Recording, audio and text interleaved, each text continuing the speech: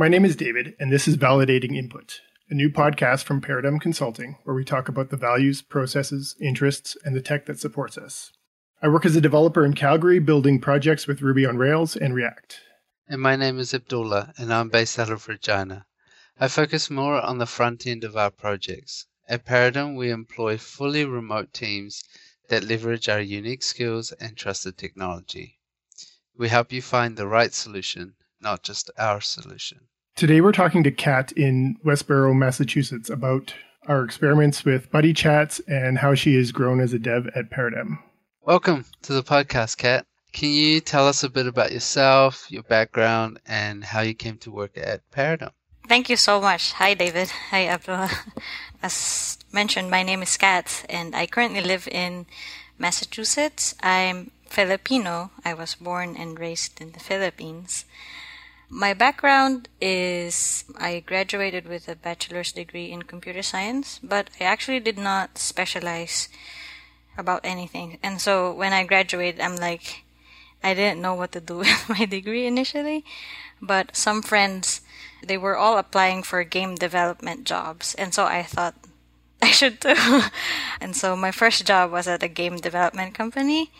I didn't really create games. My role was mostly to port games from one platform to another. For instance, from a game from the iPod or iPad to a Nintendo platform, something like that. After that, I applied to volunteer at the Baha'i World Center in Haifa, Israel. And most of my software development experience actually comes from there. I was there for 5 years. So the things that I did there, well, of course, software development and and some support. Technologies we used over there were mostly Microsoft technologies, C#, VB. But I'm sure that the developers there now have updated our tech stack. And then I got married in Haifa, Israel, and then I moved to the US. And then originally our plan was that I don't work. We were thinking of me serving full-time in the community. As a Baha'i, we have a few service activities that we offer to the community. But that didn't work out because it was difficult to find a job. And so I knew that Kevin also served at the World Center, and he's the founder of Paradigm. And so I asked if I could interview for a job at Paradigm. And so when I started Paradigm, that's when I learned Ruby on Rails. And so, yeah, I guess that's a little bit about my background. That's actually pretty cool. I didn't know that you did the game development porting stuff. What languages were you using there? Oh my, I don't even remember now. So the thing is, I actually had a hard time with game development. First of all, I didn't have a strong math background, and there was a lot of vector math in gaming, in game development. I learned I only spent a year in game development industry, and so I didn't really learn as much. Coming out from university and going straight to game development, it was a bit tough because, as I mentioned earlier, I didn't specialize with anything. But I enjoyed it. I was able to successfully deploy a game, a golf game, on a PSP. I don't know if you guys are familiar with a Yes, PSP. I still have my trusty PSP. I don't have mine anymore. It's an amazing thing. Yes. Yeah, it was kind of neat. And then I went into porting a zombie game from the iPad into the Nintendo DS. And so the challenge there was, so with the iPad you have a lot of storage and memory, but with the Nintendo DS you're constrained, and so there's a lot of bit operations in the Nintendo development environment, which I wasn't familiar with, to be honest. And so I thought maybe this is not for me. It's pretty cool that our industry is diverse enough that if you don't find the right fit right away, you still have room to kind of search and see if there's something that actually fits you as a developer and as a person better than maybe what your first pick might have been. Yeah, there's definitely room to move just because you're not up to date or familiar with a particular set of technology. As long as you know the basics, it's oftentimes it's more about syntax and vocabulary than it is like the actual concepts. Yeah, and I think just the experience of working with different kinds of teams and different methodologies is useful, even if you're not using it on a daily basis or in a specific circumstance. It's nice to have that experience. Yeah, I agree. By experience with the well, at least with my team at the game development company, I didn't have a lot of accompaniment. And so when I volunteered at the World Center and here now in Paradigm, it was different because it was easy to ask questions and you could always ask help from anyone, and so that's kind of cool. Yeah, so when you came on with Paradigm, you were more of a junior developer, and I know there's at least one, if not more than one, project that you're kind of heading up on your own, that you're the go-to person for that. How has that growth been, and what have you learned? Well, I am glad that actually Paradigm trusts me with these projects. So I've worked with Kevin for 3 years, and so I think he kind of knows how I work. But I guess the challenge was that it was in Ruby on Rails, which I only learned when I joined Paradigm.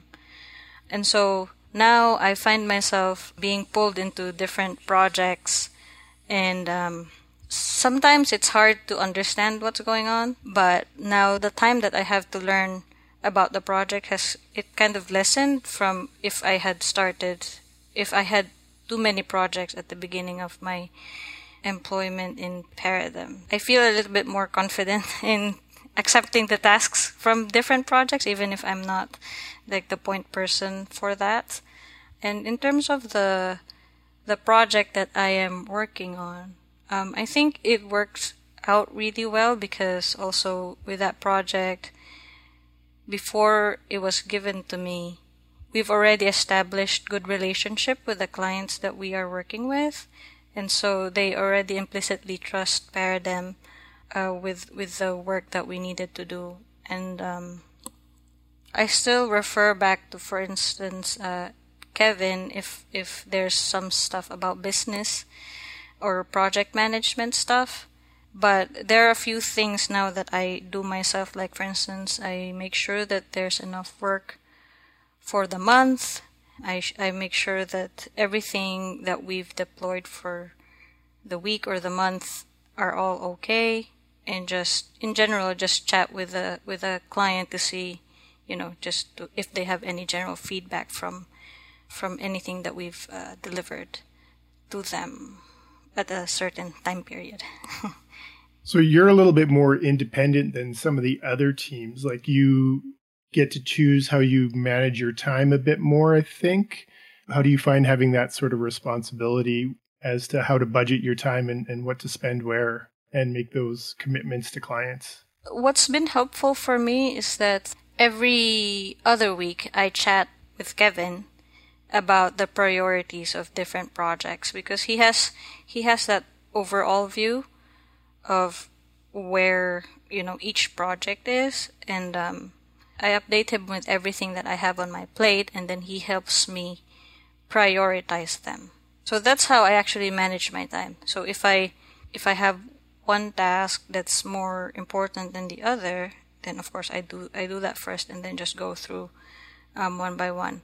Sometimes it doesn't work. Sometimes there's just like requests that are you don't expect to happen, and so it kind of, what do you call that? It throws me off a little bit, because also like context switching it's a bit hard.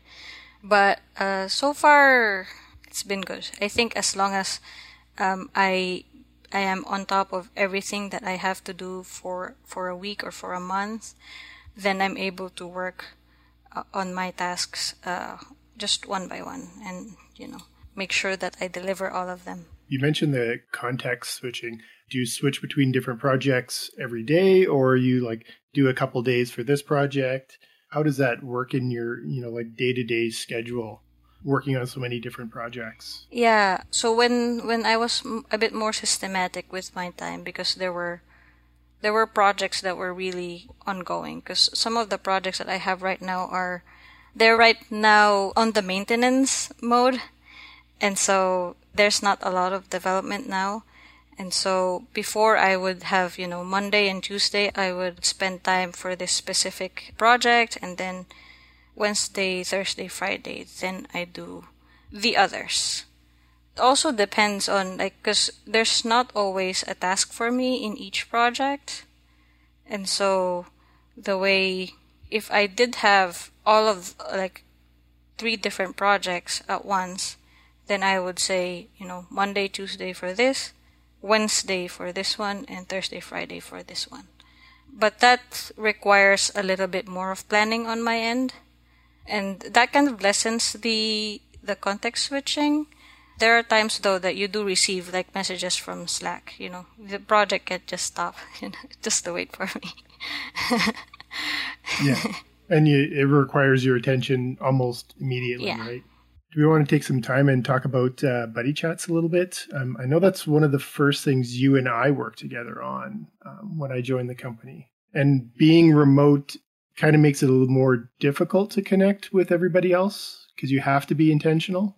Yeah, I remember this. Kevin just out of the blue emailed us. Do you remember this, David? It's just why don't you guys start this? One thing that we wanted to address with the buddy chats is the sense of belongingness in a company. As we mentioned before, each of us have different project teams, and most of us really don't talk to each other on a daily basis or even in a monthly basis. So the idea of buddy chats came up, and so let me see. I wrote a few things. So when we started the buddy chats, David and I tried to create a structure for it. We decided to maybe let's try this host and guest format, where one of the persons in the pair is the host and the other is the guest. So the host is basically the one that schedules the buddy chat, and then the guest is the person who is interested to know something more about their host. Is that right, David? If I remember it correctly. Yeah, I think so. That was the first one that we did. And it was mostly because a lot of us hadn't spent a significant amount of time just to get to know each other. So everybody was kind of green, and we're all in different places and not even knowing each other's life situations. David and I also kind of dumped different types of questions, like icebreaker questions, personal questions maybe, or work-related questions, and also maybe just stuff that somebody had watched a TED Talk or things like that people could start talking about, because we actually haven't, when we started it, I don't think we've seen each other in person before. No, yeah. Definitely. Because David, you had just started too. Yeah, I think I'd only been around for 6 months or so, and still hadn't connected with half the team, right? Just because we're working on different stuff. Yeah, because of the buddy chat, that was the first time you and I spoke. Seems so long ago. Yeah. Yeah. I remember I was paired with David, and I'm like, oh my, we're going to talk about buddy chats, but I don't really know him. Yeah. And we're both, actually, I think all three of us are fairly introverted people at that. And Kat's very introverted. Yes. I am very quiet. Yeah. As you can see, I forgot my words earlier.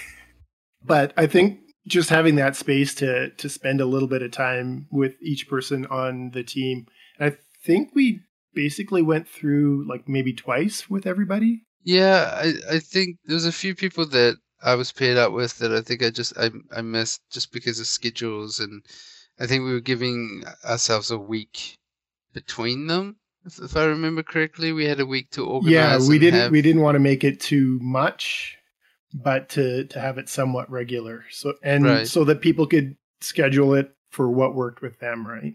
And we did it again. Was it a year or two ago? I think it was The earlier second one? last year. I think it was early last year. We sent out a survey, I think, at the time when all of us had already spoken to each other, I think, just to see if it's actually working and to just get feedback from different people. And I think it was well received. I think people liked the buddy chats. Some things came out of the buddy chat, or maybe I am assuming that it did, but like there were suggestions of a book club or just to reflect together. So I think those two things happened. I think we're at a spot too where we need to explore that again, either doing buddy chats or a book club where everybody kind of connects around a common purpose, because we do have a few more people on the team now. And in order to connect with everybody and to be part of the group, right? So, like, when we stopped the body chat, I attribute it mostly to me because I'm the organizer, and I think I was away for like a month, and so no one was sending out the reminder emails.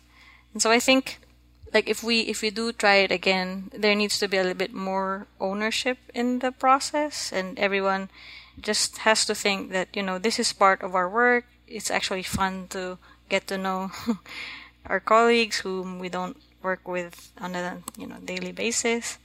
So that would be interesting to see. Well, I don't know. Maybe we could ask if there's interest again and see if it would work better this time. I think that's part of the point of doing the podcast is having an kind of an offline way for everybody to get to know each other a little bit and to have casual conversations. And so we don't want to be like super formal in all these, but it's just leveraging it as a way to get to know each other and to have a common project together. I think it's just been a really good tool for us to use to connect to each other. And it's not necessarily, we have to do buddy chats or this needs to be a permanent thing. But I think using it as an occasional tool, especially when we're onboarding new people, just to get to know people and make those connections. Yeah, and it really helps, especially when we're sort of siloed off often into separate projects. We're not 100% clear on everybody's skill sets or what people like and how people are. So if we're stuck on something, it may well be that the problem that I have, David can fix within like 5 minutes. But because I haven't spent much time getting to know David, I don't know that I can ask him that, right? Right. Yeah. Having that little piece of knowledge about, somebody's been working on something similar or has this experience that I should even ask the question. Right. Exactly. So I think it's like you're saying, it's one of those things that we should try to kind of bring back every once in a while, or just keep in people's mindsets that this is something that you can do. Like it's perfectly fine to just spend 15 minutes, half an hour catching up with a colleague at some point in the week. We get, like, you start on a Monday, you look at your list and you're like, I got these hundreds of things I need to get done. And you try and do your best until knock off on Friday. It'd be nice to know that you can kind of break it up or just be reminded. Yeah, everything, like your value isn't simply limited to what you can produce for the company either, right? Right. It's because you actually care about the people you work with. Particularly being so, everyone's remote, like there isn't those instances where you can just pop your head into somebody's cubicle and just be like, hey, how was your weekend, etc. Yeah. Yeah, and you don't have those opportunities just to go for lunch or to just visit, right? So I think one of the other questions we had, Kat, is since working at Paradigm, you've kind of traveled a bit. You've moved around and found a new home. And I mean, I guess that's one of the advantages of working remotely. That's really helped sort of your situation. Yeah. So yeah, when I thought about this question, I was thinking, well, the only effect really was that when I had to move, I had to take a big chunk of time off because I have to pack stuff and move stuff, and so the effect is that all the work that I need to do is passed on to somebody. But in terms of like getting to know, I didn't have to get to know new people because we're all remote and you are all there. And then the other thing that I thought about was the time zone. Before I was in PST, Pacific time. And so so by the time so I end the day last, essentially. Although in practice it's not true. Because I'm in the West before, but now moving to the East, I'm more or less, we're all, our times overlap more or less. And so if at the end of the day, I have a question, then I could bother David or I could bother Kevin and Abdullah if I have any questions because they're not done yet. But I am about to be done. And so that's really neat. That's really helpful to be ahead of the time zone because I have more people to ask questions if at the end of the day I get stuck. The joys of living in the future. Yeah. Yeah. And then the other thing is that just also in my own personal relationships, I guess, moving a lot is a bit hard. And because also my work is remote, you meet people through work, I think. Sometimes it's that way. Like, especially for someone who is introverted like me, I rarely go out and, meet people on the street. You guys aren't going out clubbing at night? I don't like crowded places, the thing. And so, well, that's one thing about moving. And so I think the next steps in my, personal life is to just find somewhere we both like and live there for a while. Yeah, it can be a bit of a hard prospect at times, though. That's good, though. I guess that's one of that's the big advantage of working remotely, right? You've got your work, you've got your job sorted out, you've got your income figured out. You just have to find a place where you're happy to live. And like those things no longer all have to be in one package. So it's nice. So, I mean, it gives your husband a bit more of an opportunity as well to go where he might be able to find work. Is he gonna join the remote world anytime soon? He's hoping. The ultimate dream is to go to Philippines maybe and earn US dollars, but it's probably not a fair thing, but live somewhere warm and cheap. Right. Yeah. Yeah, so that's a bit of a change as well, yeah? Like from the Philippines to, Massachusetts Yes. isn't exactly tropical. No, it's not. Yeah, and I think you might actually get more snow than we get. I know Saskatchewan's pretty heavy, but I think Massachusetts, being on the coast, you get even more than we would in Saskatchewan. Yeah, like we get a few dumps, but oftentimes it like there's the small amounts that we get consistently tend to actually also melt. But I think you guys probably just get it and keep it. Here in Massachusetts or in Calgary? Well, in Calgary, we're just above freezing right now, so it's actually okay. Well, my experience living here for less than 6 months. It's what is it right now? It's like it's 19 degrees. It's nice. It's really nice. So that's probably like a summertime climate change thing. But we didn't get a lot of snow this year. But I've been in the East Coast for almost 3 years, I think. Sometimes I find myself, it's not too cold when it's like 4 degrees. But when summer comes, I'll be so happy. Great. Well, thanks, Kat, for taking some time with us to chat today. And thank you, our listeners, in joining us as we continue to grow, become better developers, and add purpose to the things we build and the relationships we cultivate. Thank you, guys.